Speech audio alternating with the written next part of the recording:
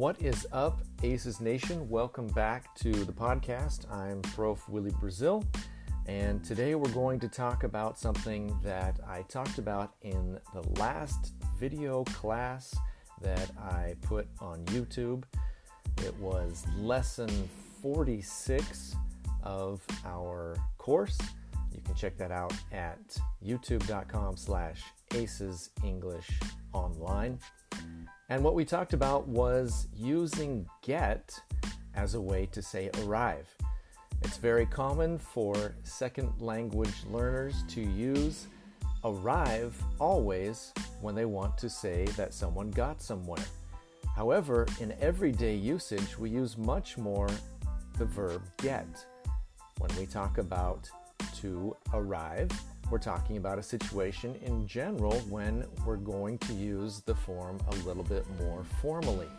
When we're talking about get, it's what we use in most everyday conversations. And the way that we use it is to say to get here, to get there, or to get to somewhere.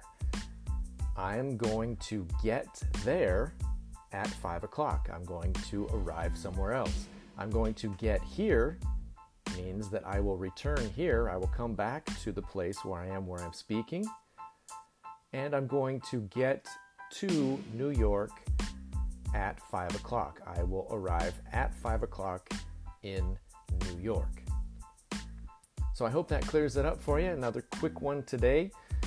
Try and use get in the place of arrive. One last important thing is that if you use only get without get here, get there, or get to somewhere, it doesn't work. You must have the second part in order for get to mean arrive. Thanks again for being here. Stay tuned for more podcasts here, and you can also check out our new blog on the site acesenglish.com.br if you're a Portuguese speaker. Till next time, I am Prof. Willie Brazil. Keep studying and don't give up.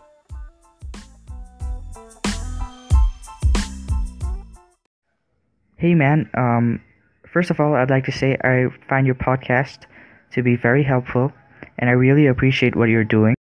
So I'm learning English as a second language, and I believe my reading and speaking skills are quite okay, but my writing really sucks.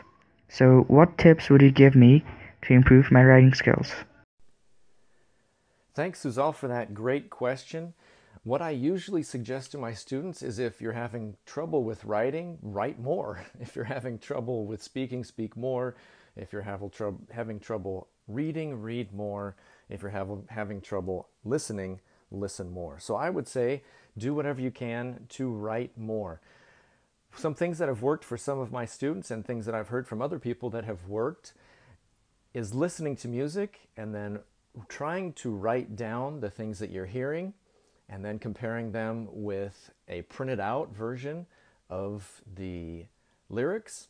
Other things that work is simply translating. I know some people that have done translating exercises where they just take a short story or they take a paragraph or they take a page and they translate it from their native language into English or from English into their native language. Those are a couple of different tips and tricks that have helped some people that I know of.